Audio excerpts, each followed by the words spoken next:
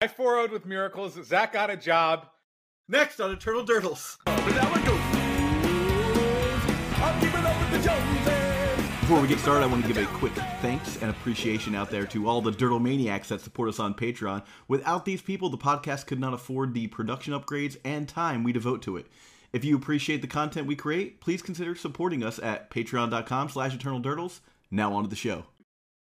Hello and welcome to Eternal Durdles. I'm your host, Zach Clark, and with me as always, Phil Bleckman. Phil, did you want to say that part? Because you got the bigger news, actually. You 4-0'd.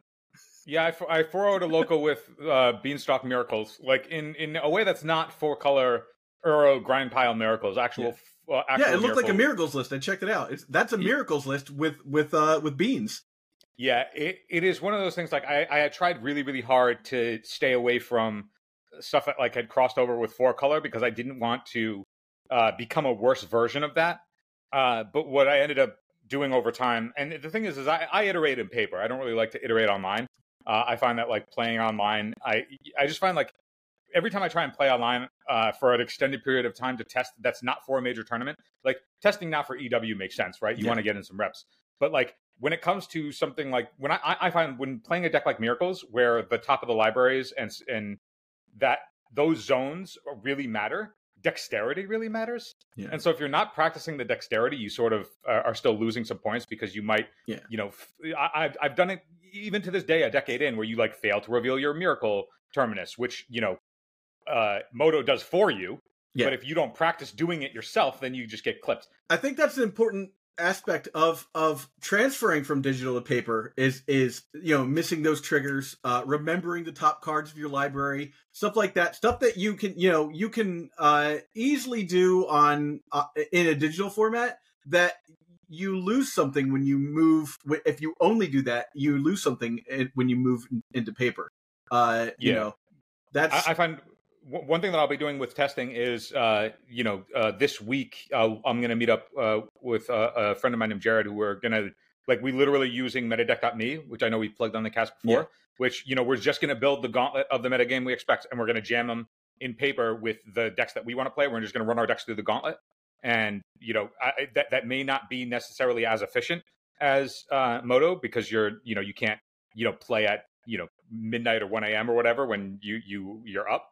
But you do get the advantage of dexterity purposes, like understanding how long everything takes in terms of like fetching and clock management. Like that stuff really matters, particularly if you're playing a long game control deck. So I find that those are more maybe not at first glance, but those are actually really positive testing experiences where you can actually use the cards in your hand to make sure that you're playing fast enough, make sure that your dexterity is on point, and make sure that you can do all of that while also playing tight. So. But that is to say, yes, I played Beans in a Miracle Shell. It was essentially Bant Miracles. I splashed. I had a light splash, which I'm still up in the air about. But Prismatic Ending really incentivizes you to be able to go up to 4 because the One Ring exists, and other haymakers exist. Like Karn is still in the format, right? Sometimes if you're playing against Mono Black Helm, you want to be able to shut off the Ley Line of the Void so they can't just combo you with a Beseech. Like there's incidental things where going up to 4 is really important. And so I think that like having your, going up to your 4th color after you've ensured that you have enough color requisites to provide everything else in your deck, that, Prismatic Ending incentivizes that. And then Beanstalk just, makes your X spells hard mode for your opponent, because you can just max it out and draw a bunch of cards. Which comes up a bunch when you're just trading, Phil, I have a question, and I don't want to put him on the spot, but did you happen to be on 90s MTG last night? Yeah, all 4 of my matches are going to be on 90s. Dude, when we can say it. We can say it, Phil. Roll that beautiful bean footage. Yeah, it is one of those things. Like it's the first time that I've done well at a local event in a long time, trying out a bunch of different technology, and ultimately what I found was that the power creep and the snowballing of new cards is such that the other stuff can't keep up. Like I was a predict gamer for a really long time, and all of the cards that are only cards that generate raw cards but don't do anything else have been really pushed out by the stuff that draws cards plus does other things, whether that's attack and block, whether that's provides you some kind of, combo incentive, whether it's, that plus an additional tutor or threat of some kind. And the difference between something like Predict and Beanstalk or Ring or whatever is that those cards are engines where Predict is not. Well, that's the thing is, like, let's just look at it from a worst case scenario, right? On both ends. Beanstalk and Predict are almost the same card in a worst case scenario, right? In a best case scenario, you're drawing 3, 4, 5 times as many cards with Beanstalk. Well, yes, 100%. It's a combination of, like, yes, the Beanstalk is just, like, way more powerful than any raw card advantage spell. But the other side of it, though, is that because it's not a one-off. And it's exponential, It compels you. It becomes the battleground on which your opponent has to play, right? Like, if they choose to ignore the Beanstalk, they'll lose to it. It's like if they're not going over the top of it, or they're not meeting it at parity with their own engine, or using all of their resources to try and turn it off, then it just buries them. So it's not only something that generates all of the raw cards, and that's what I mean by it does something plus something else. It's like the second that it enters the battlefield and replaces itself, meaning it's the opportunity cost of it is nothing because it replaces itself. It's just like really, really placid design in my mind. Even though, like, I just did really well with it, and I'm probably going to play it at EU, right? It's just like I was talking about how, like, a long time ago, the only real card that felt this way was Baleful Strix. In that, when you cast it, if your opponent did anything to interact with it, you were like, this is great.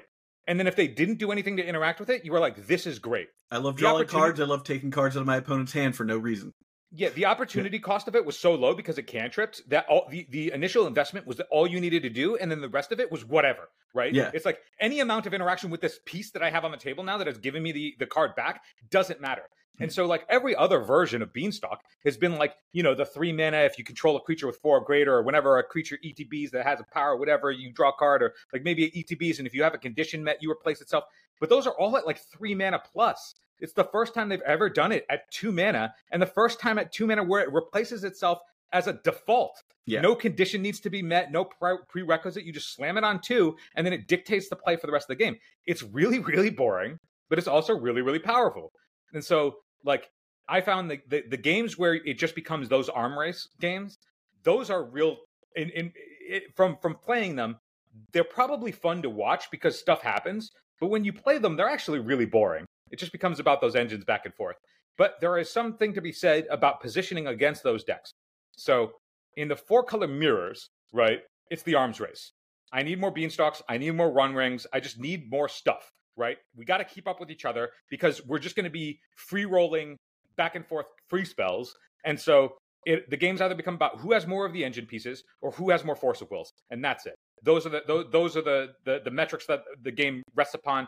Maybe you get at some point deep in the game, if somebody has an engine, you can, jam through a 4th for lethal if that are at a relatively low life total. But, like, that's a negligible portion of games.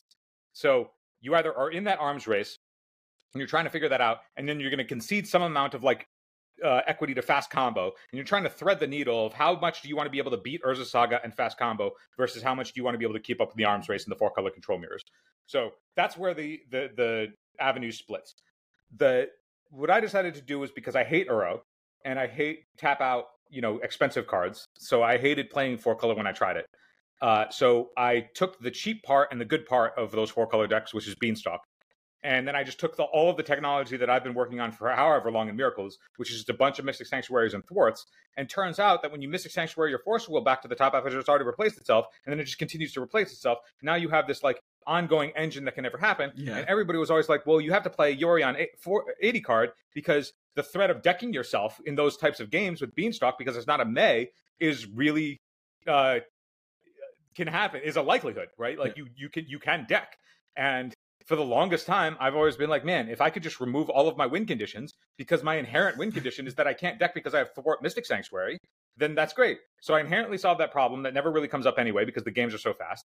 But I've just taken the Mystic Sanctuary technology that I've been working on ever since it first came out and just applying it to these new snowball engines. And here you go, new Miracles. Yeah, I think something that's worth like kind of putting into perspective with this particular situation, Phil, is this means something. You're on this deck constantly. You know, you have played this deck inside and out like 1,000 different ways, right? And, you know, we're in the group text together with Nate, and, you know, it gets disheartening for me when like you chime in on like, you know, like at 9 o'clock on a Monday after the thing, and you're like, I'm 0-3, fuck this format, you know, like, so seeing a situation where you basically took the lessons you learned over the past few months and was like, all right, I'll buy in and see what happens. And you took this deck and you've been working with it forever, and you pull a 4-0 out. And it's not like it's like I got there with this 4-0. Like you have been engineering this the entire time to get to this point. And that, to me, like, you know, we have the deck list. We'll give a quick shout out to Moxfield. We'll do the ad real fast. Eternal Durdles is proud to be sponsored by Moxfield. Moxfield is the best Magic the Gathering deck building website on the internet. You can create, share, and find decks from Commander to Legacy, and even fan-supported formats like Pre-Modern and Old School. You can see all of our decks on our Moxfield. Follow the links below to stay tuned. And now that we're back from the ad, you know, you've created you've been working on this list. You're literally the only person working in Miracles that I know of at this time. And you pull a 4-0 like that. If you pull a 4-0 at EU, you can expect to win the next 3 or 4 rounds too, I think. Yeah, I think that like it's really interesting because I find that like I've been really down on the format because of the new cards and because of those the snowballing effects that like the games aren't all that, like, at least in those types of mirror matches where it becomes the snowball arms race. Those games were never they've never been interesting. I've never found them compelling because they always it really just becomes down to what I had mentioned before. It's the engines versus forcibles, and like there's some amount of play versus the other matchups. But what I'm noticing is, even though it's like obviously it feels good to like win some games for the first time in however many years, right? Like it's definitely not a bad feeling to win, but it doesn't mean that I think that it's necessarily in a healthy place. You know what I mean? Yeah, like, I mean, you can have fun in the format and not think that the format is going in the correct direction. You know, like, you know, you can win and also think that too, for sure. I mean, yeah, it's like if somebody were to be like, Phil, do you think the format is healthy? I would say no. And I say that because I think that like it revolves around. Well, that's really more of a state of the game health than it is a format, right? Totally. I think it's like the stuff that the format, like the matchups, the games, the game pieces that the matchups revolve around as the pillars of the format and Legacy right now, I think personally are not healthy and are mostly uninteresting. But I think that like if we just we default to, yes, the pillars of the format are, you know, Beanstalk, Urza Saga, and Dark Ritual. Let's get over that hurdle because that's the world we live in. Cool. Yeah. Then from that point, you know, how do we actually find the positioning within that? And what I found was that the 4-color decks I feel like are clunky messes. And the reason for that is I can't tell you what the deck is trying to do other than slam cards and hope that they're good. So yeah, if you were to look at it's tap out. It's classic like tap out control, which it's been around since like 2005, right? But it's tap out control in such a way where I go, what is the deck trying to do in the blind other than hope that its cards line up properly? Yeah. If you were to open your top 12 against your opponent's top 12, right? So like explain to me how that's different than Miracles, because I think that I mean if you were to say that in the blind, I'd say you're just explaining Miracles. Beanstalk is the Legacy power level thing to do. Therefore, I want Terminus. Therefore, I want Mystic Sanctuary. Okay, and that's it. You have your structure, right? Yeah. So I was playing 12 cantrips. I was playing Brainstorm Ponder and the full suite of Portent. And Portent is obviously good to turn on your Miracles. Like that's been the case ever since Top got banned. But the other part of it is like, you just want more. You want to be able to find your beans more routinely on turn 2. Like you want to slam your beans on turn 2, and then from that point, it's just exchange with your opponent because beans will bury them. So like, that's the whole game plan. Are we talking about aggressively mulliganing to beans? Hey, it's Kaylee Cuoco for Priceline. Ready to go to your happy place for a happy price? Well, why didn't you say so? Just download the Priceline app right now and save up to 60% on hotels. So whether it's Cousin Kevin's Kazoo Concert in Kansas City, go Kevin, or Becky's Bachelorette Bash in Bermuda, you never have to miss a trip ever again. So download the Priceline app today. Your savings are waiting. Go to your happy place for a happy price. Go to your happy price, Priceline. I think that if you have a reasonable hand with a cantrip, you can open turn one. If like, let's say you can get through your development, your lands in your development, and you have like maybe a removal spell or a force or something that you're relatively safe in the blind to think, okay, I'm not going to die. Your plan can still go, okay, turn one, I'm going to cantrip.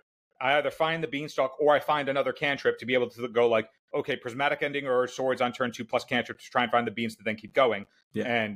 But like the ideally you want to be able to set up your you want to get beanstalk as fast as possible. Yeah. To the point where I was like, I remember when we talk about pre-modern and there's been, at least in my conversations in pre-modern, ever since land tax got banned, Argothian Enchantress is still a really powerful draw engine in that format. And there's this always been this back and forth of like, do you play Worldly Tutor at the end of your opponent's turn so you can get your Argothian Enchantress and then slam it on turn two? And there's the argument, it's like, okay, well, if you have 8 Argothian Enchantresses in your deck, and that's your engine, and you expect to convert, 3+ cards off that engine, then is mulliganing for it via the Worldly Tutor an effective trade-off to ensure that you have the consistency of hitting it on turn two every time? Yeah. Because if you have 8 copies in your deck, the math is like 80 some odd % to open it, right?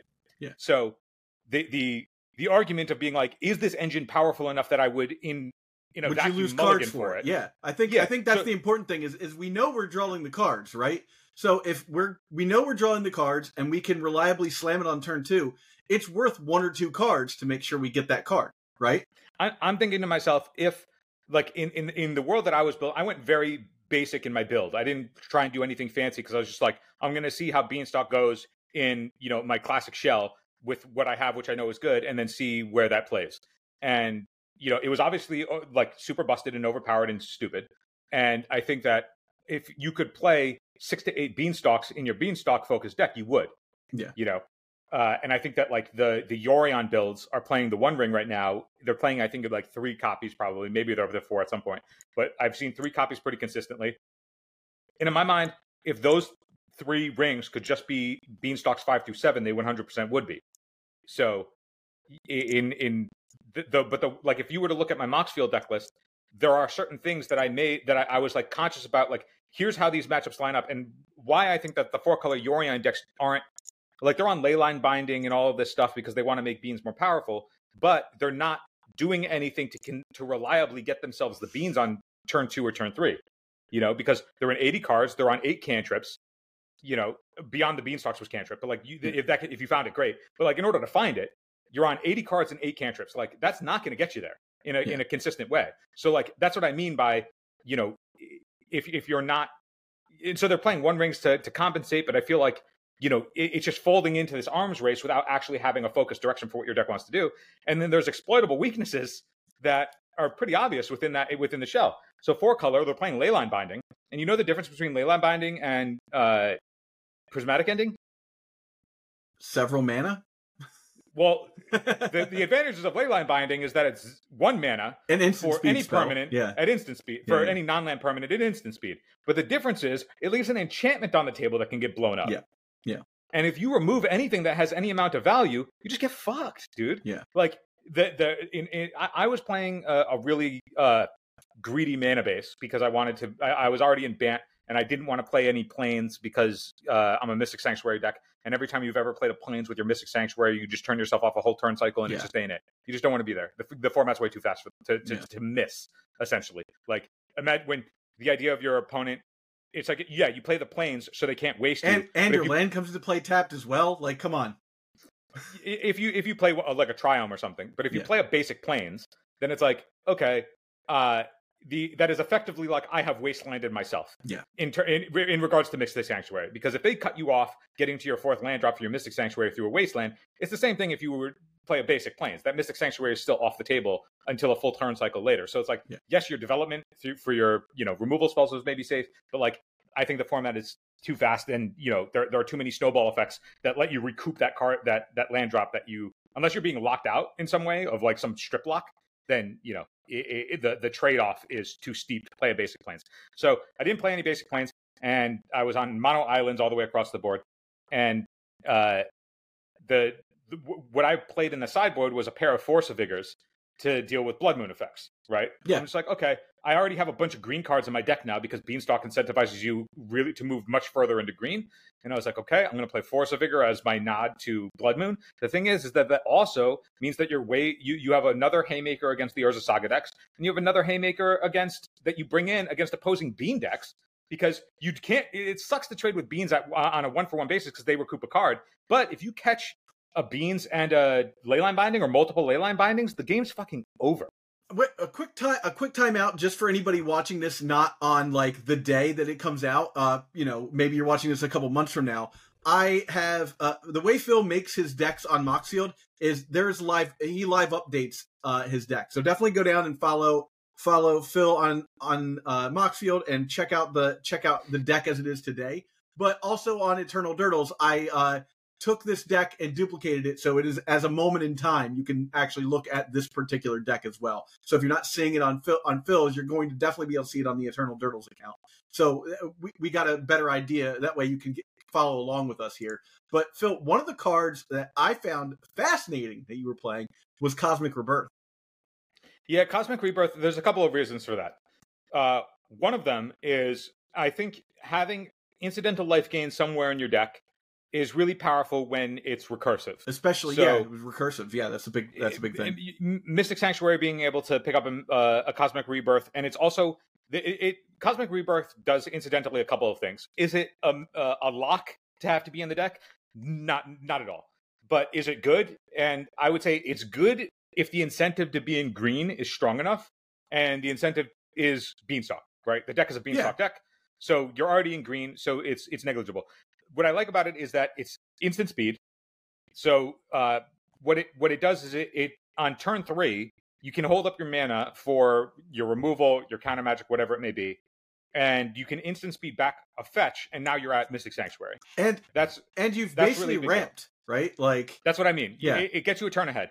So it essentially doing an Uro impression at instant speed in that spot is valuable in you have an engine going off your Beanstalk, and you're more likely to hit your land drops and be able to deploy more spells to 2-spell more aggressively anyway.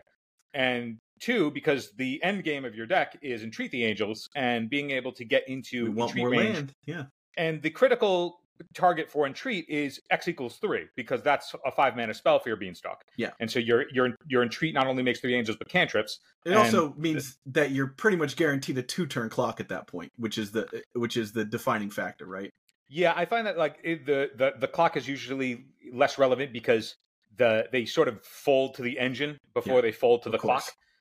Because before that would have been the case in Miracles of Old, where you're trying to convert your card advantage in a way where there isn't that much card advantage in the format. And so 3 was you're the number you like felt the least bad about doing as far as low numbers were concerned. Like ideally 5, right? Like ideally you're like you have 1 turn to live. 4 felt okay, especially in a fetch land economy. But 3 was kind of where you wanted to be able to hold up mana and know that like it doesn't change the amount of turns between a 4 and a 3, and then a 2 is almost always going to be that extra turn. So yes, for anybody who has like an interest in control, at least this style of control, and I get we do a lot of episode on Miracles, so sorry for the people who aren't interested. The trajectory of the deck since Mystic Sanctuary is easily the most impactful printing for Miracles since Topps ban, like without a doubt. Mystic Sanctuary is the card. And what the deck was initially when Mystic Sanctuary came out, at least I did. I leaned harder into Entreat the Angels in that you were just trying to essentially machine gun Entreat the Angels, right? We're Entreat, Mystic Sanctuary for Entreat, Mystic Sanctuary Entreat. It just goes over the top of everything else in the format. And the first one, you exit for 3 or X for 4. They trade all of the removal spells in game 1 for your 1 Entreat. You put it back on top and you bury them. Game 2, that removal is usually has come out at that point, and a single entreat that is fought over and won gets there, and if it doesn't, you just recur it with Mystic Sanctuary anyway. Yeah. Then once the format like sped up exponentially, and more people were on like Teferi Time Ravelers and stuff as like a mainstay in pretty much every deck, and then Miracling essentially was a liability because they had a static effect that turned that off. You're still very weak to Teferi Time Raveler, like that hasn't changed at all. Yeah. But like the fact that you have an engine so you can more aggressively force it means that you recoup the cards, so you're not totally behind all the time. Not to mention like, you're more reliably at X equals 3 for your prismatic ending too. Yeah, well, exactly. Yeah, prismatic ending becomes a bigger player in that space. But like, we'll talk about how Beanstalk has changed the paradigm, entirely in a second. But like, so when Mystic Sanctuary first came out, it was Mystic 4 Entreat, Machine Gun it. Then once the format sped up and Miracling was a liability, I moved back over to Jace the Mind Sculptor, because then once you were back on, and Jace is my like sole win condition. Because once you move over and you're like, okay, Mystic Sanctuary is the Terminus is the powerful thing to do, and therefore we want Mystic Sanctuary, and therefore we want Thwart, and like that became the shell where Mystic Sanctuary became the pinnacle piece that tied the room together. That's where like, okay, if you can Jace Thwart, pick up 3 islands to protect it, and now you can brainstorm, and now you have all this fodder for your brainstorm and the Jace, and now you can just protect the Jace because you have all this fodder to protect the Jace on the table, and you're still playing your Terminuses, and your Terminus keep the board clear. Your Jace ensures that like you're constantly going to be up on the perfect cards in hand to be able to deal with whatever the situation is, and then you can also close the door with your Portents and your Jace's Fate Sealing them. That's where the deck had like shifted to after Miracling became a liability as an endgame, because it was too because Teferi and a bunch of other things, the format got too fast. Yeah. Then I tried a bunch of things. I moved back over to Counterbalance because I was like, the format is sped up. It's a little bit lower to the ground. People pick back Delver back up. And it works with the Mystic Sanctuary, But then after I wrote, yes, I mean, obviously Counterbalance and Mystic Sanctuary is a shell in itself. But it requires that your opponent has to have agreed when they sat down at the table that their CMC value is going to be similar to what your deck is built around. Exactly. Which means that you're extremely polarizing, right? Like in a world Spoiler of Delver, alert. in a world of Delver, Counterbalance is the fucking jam. And Counterbalance still is like a 1 or 2 of in most Delver boards for the mirror and for combo, right? Like you are likely to see Counterbalance in some numbers still to this day in those kinds of decks. If and you're playing them, well, if you play against Delver, you're going to see 1 or 2 of in a wide variety of shells. Oh, okay. I mean, not every pilot's going to have it. Counterbalance isn't the easiest card to play with, but there's enough manipulation in that deck, especially when you're playing a mirror and you know that you're at the similar CMC values, where it's like, if you can just have this lock piece on the table, then your opponent has to like dance around it. It's actually doing kind of a negative version of Beanstalk in a Delver deck, right? Like it's the same but different. The problem, so Counterbalance is really good when your opponent doesn't have an engine. So in the worlds where there were no engines, or the engine is easily shucked off by Counterbalance being on the table, looking at you, Expressive Iteration, that okay, it's not as difficult to stop your opponents. So after that, then 40K comes out. Yeah, St. Catherine changes the paradigm again. So now we have Mystic Sanctuary changes miracles, Triumph of St. Catherine changes the miracles, because Triumph came out when Expressive Iteration was still in the format and Blue Red Delver was everywhere. Blue Red Delver was the deck, right? And I was the 4X Triumph of St. Catherine gamer. I made, I think, my best parity based on that card. And if you had told me that I could go into any event when Blue Red Delver with Expressive Iteration was top dog and just play against it 15 rounds in a row with my 4X Triumph of St. Catherine in the main, I would have slammed it immediately. I would have said, yes, please, give me that matchup. Because Triumph was such a haymaker that it just blew that matchup out. It didn't matter how many cards you drew. You weren't dealing with this fucking Baneslayer Angel. But then Lord of the Rings comes out. Yeah. All these black cards move Delver and all these other decks into Grief and Bowmasters and Troll of Khazad-dûm, and that's even before we get to the space where Snuff Out was being played as a way to deal with opposing Murktides. So now that Expressive Iteration is banned and players are free, have these free slots to expand their suites. Those suites end up being really good against Triumph, and Triumph is no longer the 10 value haymaker that it was. And so I moved to Triumph to the board for a really long time. And then I was like, okay, Miracles is dead. There's just nothing to keep up with this stuff. Like, I need a new printing. I need something that can keep up with these cards. And now we have Beanstalk. And, you know, Beanstalk, it's not the hero I wanted, but it seems to be the hero, the hero we got. You know, I wanted, you know, maybe another Brainstorm type effect that did something, or, you know, another kind of miracle that helped us out. But Beanstalk is the space. Beanstalk's over the corner like, I am vengeance. Yeah. It is interesting. Like, I feel invigorated that there is space for the kind of miracles that I like to play to exist again. Yeah. But I really hate that it's on the backbone of this card that is, it's just like, it doesn't excite me. Yeah. Because it's just, every game becomes about it. Well, take your wins and you hush. Yeah. I get there's back and forth. But here's the thing, man. Like, I think like if I'm representative of anybody else who has been sort of soured on Legacy, and I still don't think the format's in a healthy place. I don't know if it's ever going to go back to a healthy place in my view of what of a time where it wasn't just these commander product snowballs or these power creep snowballs. You know, like I have always enjoyed positional gameplay, and I find that is much less so when these engines are so effective and so cheap. And the games that just become about those engines are way less interesting. But I think there's also something to be said. It's like, okay, well, if the interest shifts from being like, okay, if we just have to accept that by default and, you know, learn to grow into, okay, then how do we then manipulate around these engines if this is the gameplay? I'm still, you know, trying to find the avenue around that. But I can say that, like, the stuff that did become interesting was stuff like Force of Vigor, you know, using that as a way to like check the 4-color matchup, because the leyline binding in my mind for them is a liability. You know, looking at the space where the sideboard cards can cross over across the format. Oh, we were talking about Cosmic Rebirth. So that was the trajectory of Miracles. We'll talk about Beanstalk in a second. So Cosmic Rebirth in particular, I have it because it's main deck incidental life gain.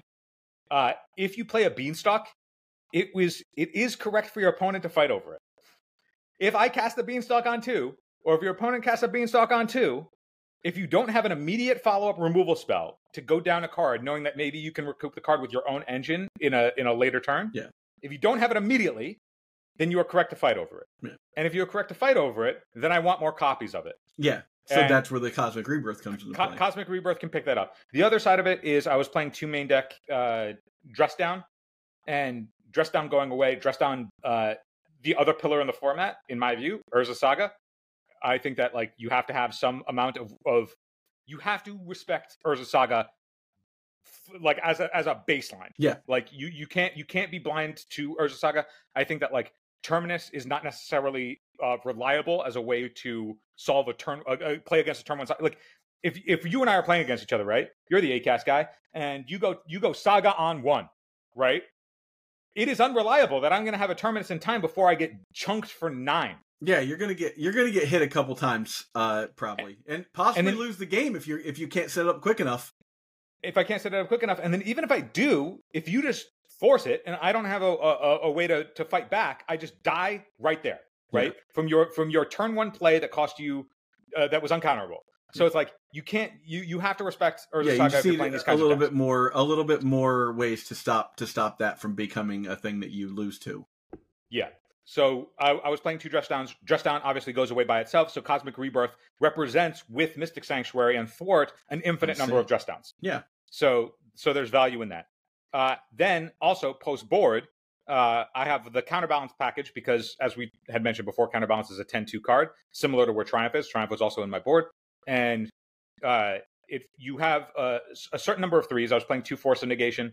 This is the reason why I really love Counterbalance and building around it is figuring out mana value spreads in the matchups that you want it against as a metagame shifts. Yeah. And so if you look at my main deck, I'm not on a lot of 2s. I'm on 7 main deck 2s, right? I'm on 4 Beanstalk, 2 Dress Down, 1 Life from the Loam. And the Life from the Loam is just a nod because my mana base is fucking trash. So, but post board, if you know that you're going to bring in your counterbalances, and then any number of the 2s that are in the board given the matchup. Like if I'm bringing in bringing counterbalance in against combo, then I'm going to also want like the null rod. I'm going to want, maybe the Sabo's web, depending if they have like some kind of Caracas loop or something like that. So depending on the other 2s you bring in, and now you're way more dense at 2 post board with your counterbalancers because your counterbalancers represent 2 themselves. Yeah. So like there's space in that. The other side is that with if you have, let's say you go turn 2 counterbalance, untap, holding up Cosmic Rebirth. Cosmic Rebirth represents a Mystic Sanctuary with a fetch in your yard. Yeah. And what that means is that not only does it represent a Mystic Sanctuary on 3 mana for any card in your graveyard, it also de facto represents a 3 because the Cosmic Rebirth will have resolved, been in your yard, you can fetch Mystic Sanctuary, put it back on top, counter a 3-drop. So that is 3 mana for 3 mana. It's a 3 mana trade, but you do go up the land in the exchange. So now you're already on Mystic Sanctuary, in which case you should be in position with that Cosmic Rebirth coming off the top, representing that same fetch that you just had, representing another Mystic Sanctuary, in which case the loop continues. And 6 life.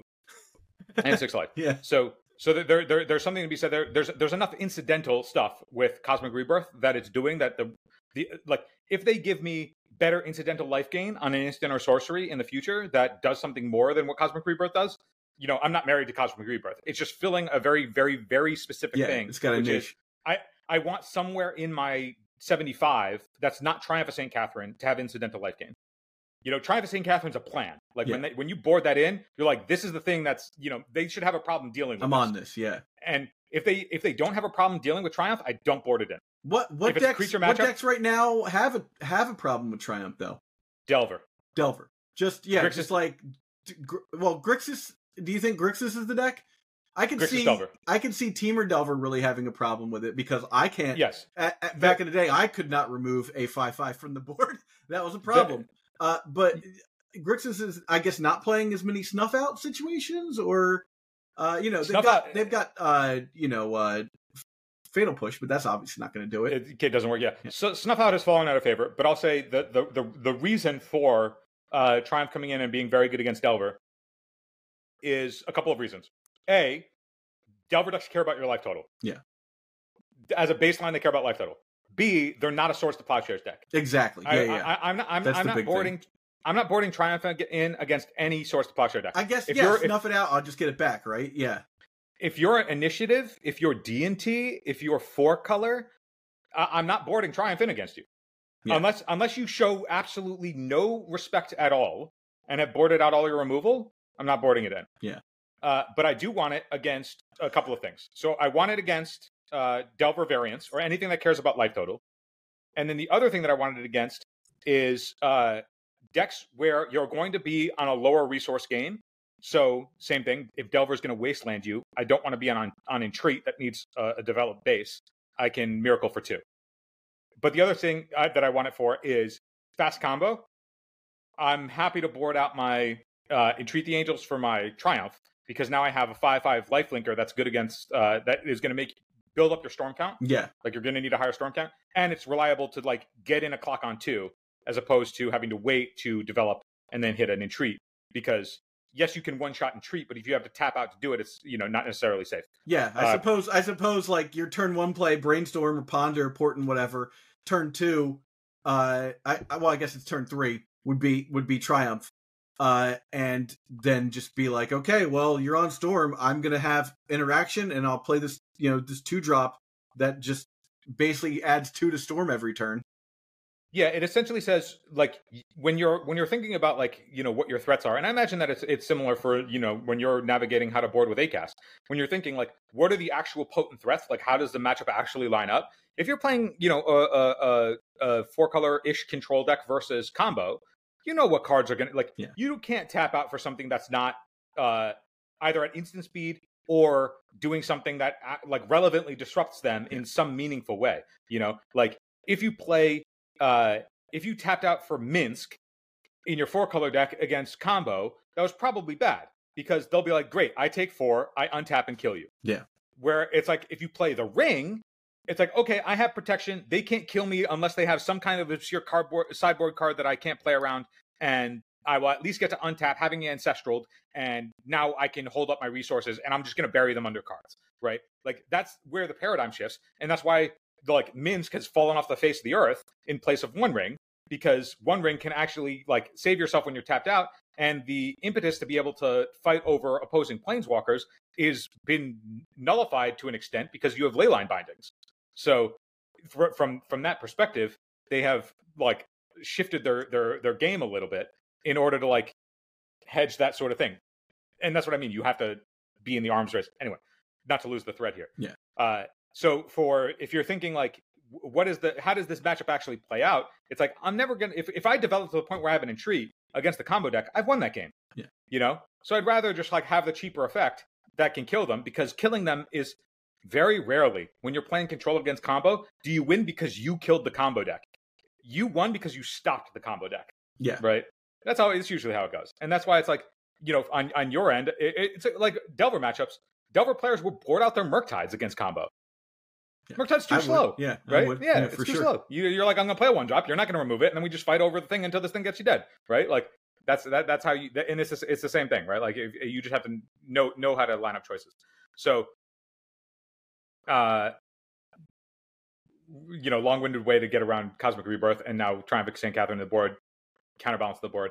The other card that I think is people are sleeping on is the way that the format has shifted in its entirety because of these new snowballs, right? So in the way where Beanstalk changes the paradigm, the games become about who has the engine, and then the other side of that coin is who has more force effects to fight over that engine. Yeah. Right? Yeah, I agree. Gone are the days of being able to hold up mana for counter magic. You don't have time. There is no time for Spell Pierce. There is no time for any counter magic that costs mana. There is no time.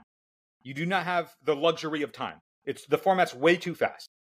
So you have to play. So like you will see more and more lists as they come out in challenges and whatnot. 4 Force of Will main deck, some amount of Force of Negation main deck, and then probably the 3rd or 4th Force of Negation in the board. Across every deck that can play Force of Wills. Whether it's 4-color Yorion, whether it's ACAST, you're just going to see a whole shitload of forces. It's not just for Yorion piles anymore. Six plus force effects. 6+ force effects, and it's because you need to have it, like, Beseech also has changed the metric, where like fast combo decks can also go off on way lower resources now. And a lot of those combo decks also have Urza Saga. So if you are compelled to use your mana to not die to 9/9s that are uncounterable, then you can't spend your mana Rishadan porting yourself, hoping that they walk into a Pierce, right? That world is long gone. You can throw those cards away. They're not coming back unless something, you know, somehow wildly changes the paradigm. And Saga gets banned, and Beanstalk goes, and all this stuff shifts again. Yeah. Like you get rid of that stuff. And with all that stuff goes a lot of the cards that would usually be good with that stuff. So like, if you're playing Fluster, I mean, I was high on Fluster Snapcaster for a while. I was like, this is sweet. Against Expressive Iteration, nothing feels better than when they go Expressive Iteration because they want to hit their land drop that they didn't play their land drop yet, and then you Fluster, and they're like, oh, well, this feels awkward, play my land afterwards, and you're like, yeah, gotcha, idiot. And then you're like, all right, next turn, play another Expressive, and you're like, yes, not Fluster that, you idiot, like, you're dumb. And then if they're like, all right, Mystic Sanctuary this thing back, and it's like, sweet, dude, predict that off the top, like, you're a clown. Like, these things feel good, right? Yeah. But gone are those days, Zach. They gone. are. Yeah. So, but like also, it's like if you want to play Fluster, that's all well and good, but Beseech has made people move into stuff that you can't Fluster. Yeah. Like you have to be able to fight over Carpet of Flowers, and Carpet of Flowers is going to be everywhere in the Beseech decks. And if they play a Carpet of Flowers, and you're looking at that Fluster Storm in your hand, and then they're like, all right, well, I have 15 mana.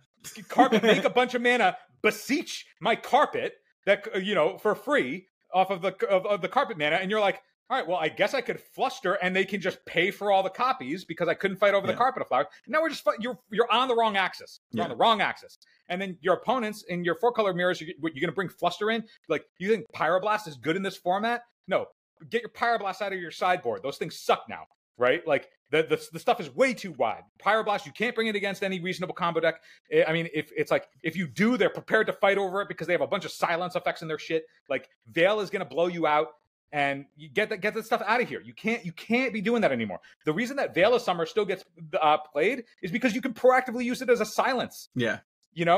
Or you can catch your opponent, like you can protect your opponent from being able to Tendrils kill you. Like it and it cantrips. Fucking cantrips. Like it has not only this utility against everything else in the format, but it also cantrips, and you can use it proactively. It's like a 1 mana abeyance.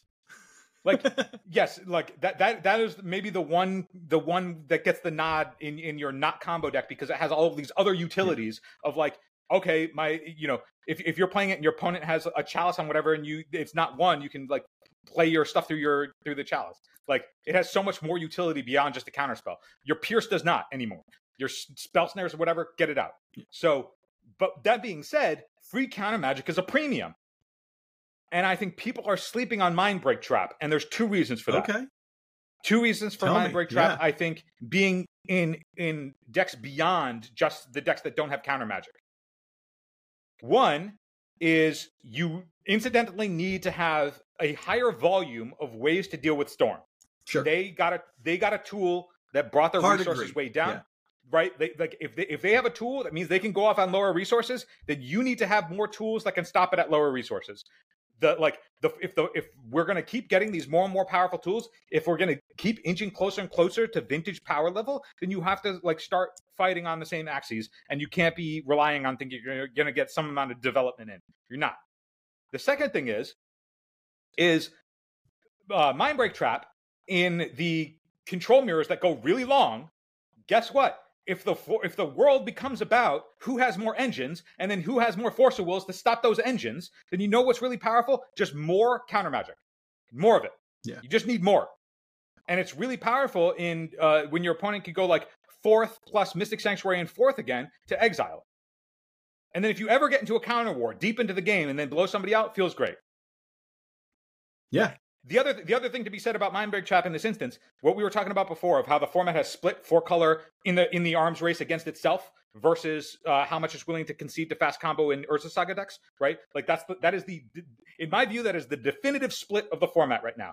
You're either bowmastering somewhere in the middle of the space, in which case you're doing like you're doing a bunch of incidental value things. Yeah. Hello, D&T players and whatnot, right? Sure. You're doing the Delver space where you're on like Bowmasters and then your Days Wasteland shell as per usual. And also, I want to point out that when we were talking about Infect with Fenrir's Cloud, and we're like, yeah, Legolas's quick reflexes is going to like overhaul Infect, and that's going to be sweet. And I would argue that Infect, as we've talked about before, indistinguishable from a combo, right? Yeah, yes, it's course. an aggro deck. 100%. Yes, it's of course. Yes, of course. Zach says, of course. You know what else is? Fucking Delver. Delver, in my view, is indistinguishable from combo, similar to Infect nowadays, because this is why. I'll argue the point. Please elaborate. The same way that your like Infect goes Delver Days, or not Delver Days, cheap threat Days in order to kill, right? And then plays some amount of disruption in Force of Will and Days. Mm-hmm. So does Delver, but because it has Murktide is a 1-turn clock. So you can play a disruption game, cast a Murktide, and kill in a shot. And that makes it, in my view, indistinguishable from combo in terms of how you can navigate a game. Now, granted, their combo is disrupted by removal spells, and that might make it feel different. Yeah. But in terms of actually how the games play out and what matters, it's indistinguishable. Now, if we're in those spaces, you have Orcish Bowmaster hovering somewhere in the middle, and Orcish Bowmaster also means that it's paired with Wasteland. So you're some kind of Orcish Bowmaster disruptive shell, or you're in like the more combo-centric area of like, okay, we're on some form of Beseech deck, whether that's Storm combo, Mono Black Helm, whatever it is. It effectively means I'm on either Veil of Summer or discard spells plus Beseech to kill you. Great. Sure. Choose whatever you want on the back end of the Beseech to kill, whether it's Gaia's Will or a Helm. Cool. Whatever that, are you a more mid-rangey Dark Ritual player, or are you a more stack-based Ritual player?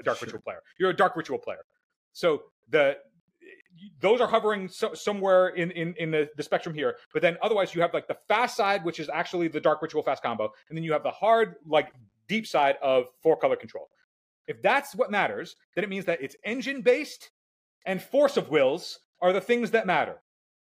And that means that if we're in the space where more Force of Will and free effects matter, then Mindbreak Trap stock goes way up. Yeah, there's the bridge. There's the bridge. There's the bridge.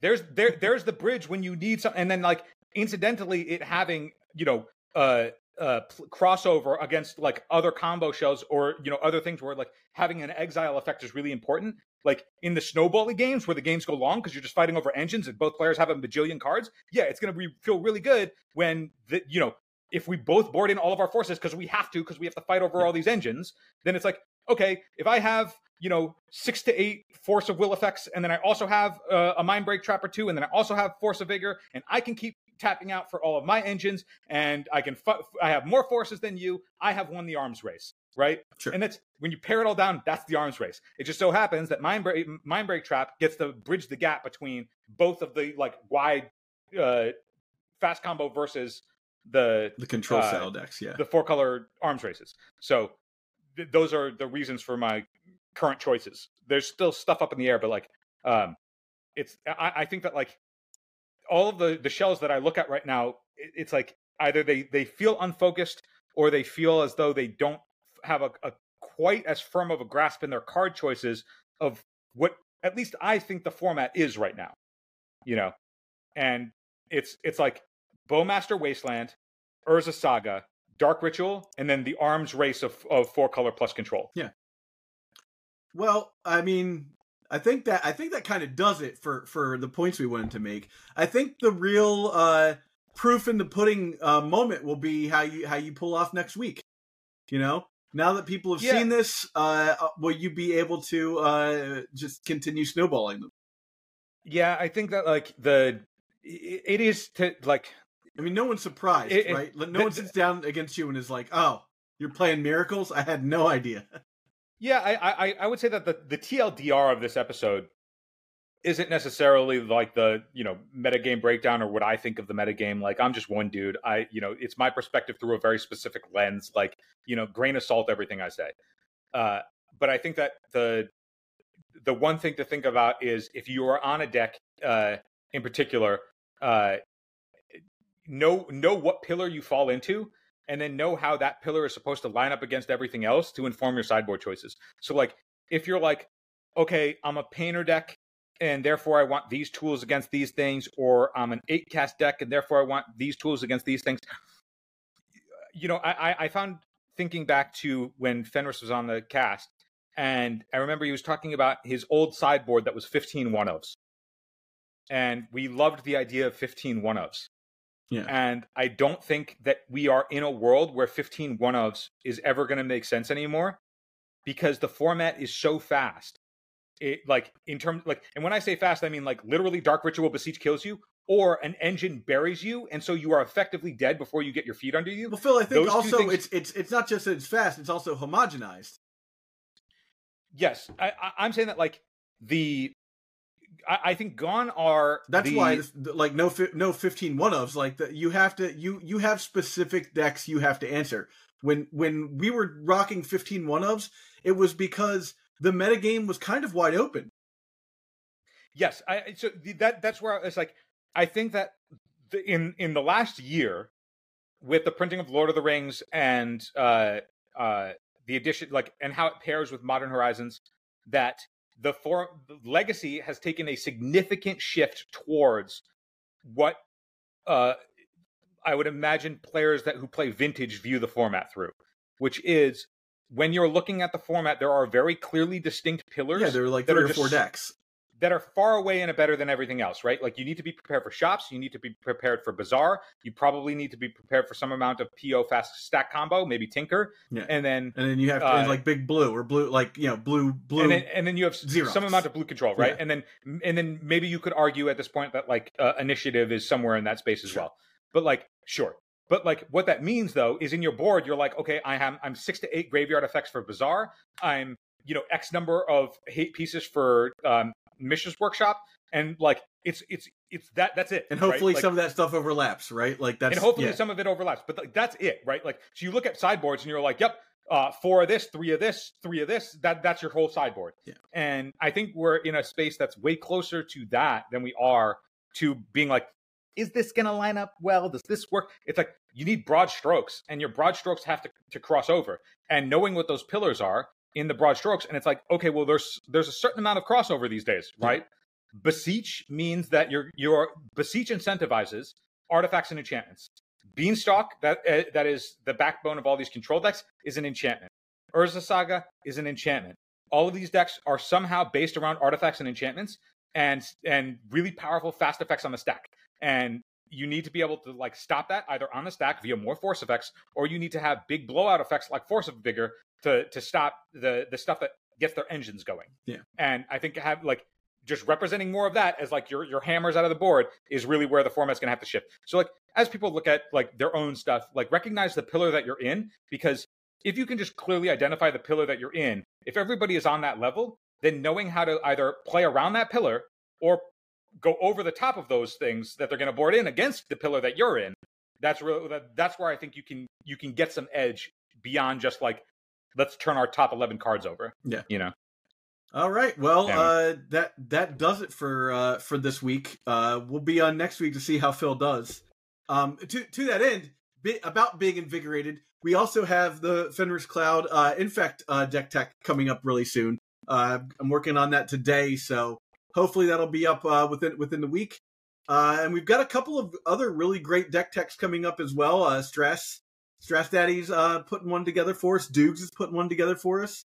We have I think 3 or 4 other ones in the works as well. So I'm very excited about these deck techs. And we've got a bunch of like cool shorts coming up, and that big long. If you've been answering our questions on the community part of the YouTube page about the most powerful cards each year, that is going to eventually become a like long 30-minute like super highly edited film that we're doing, sort of on the like Ristic study style. So yeah, stick around for that stuff, and like, subscribe, share, comment, all that stuff. Anyhow, thanks everybody for showing up, and we'll check in next week. Thanks for watching. If you have the means to support the channel, please check us out on Patreon and check out this next video. It's pretty great.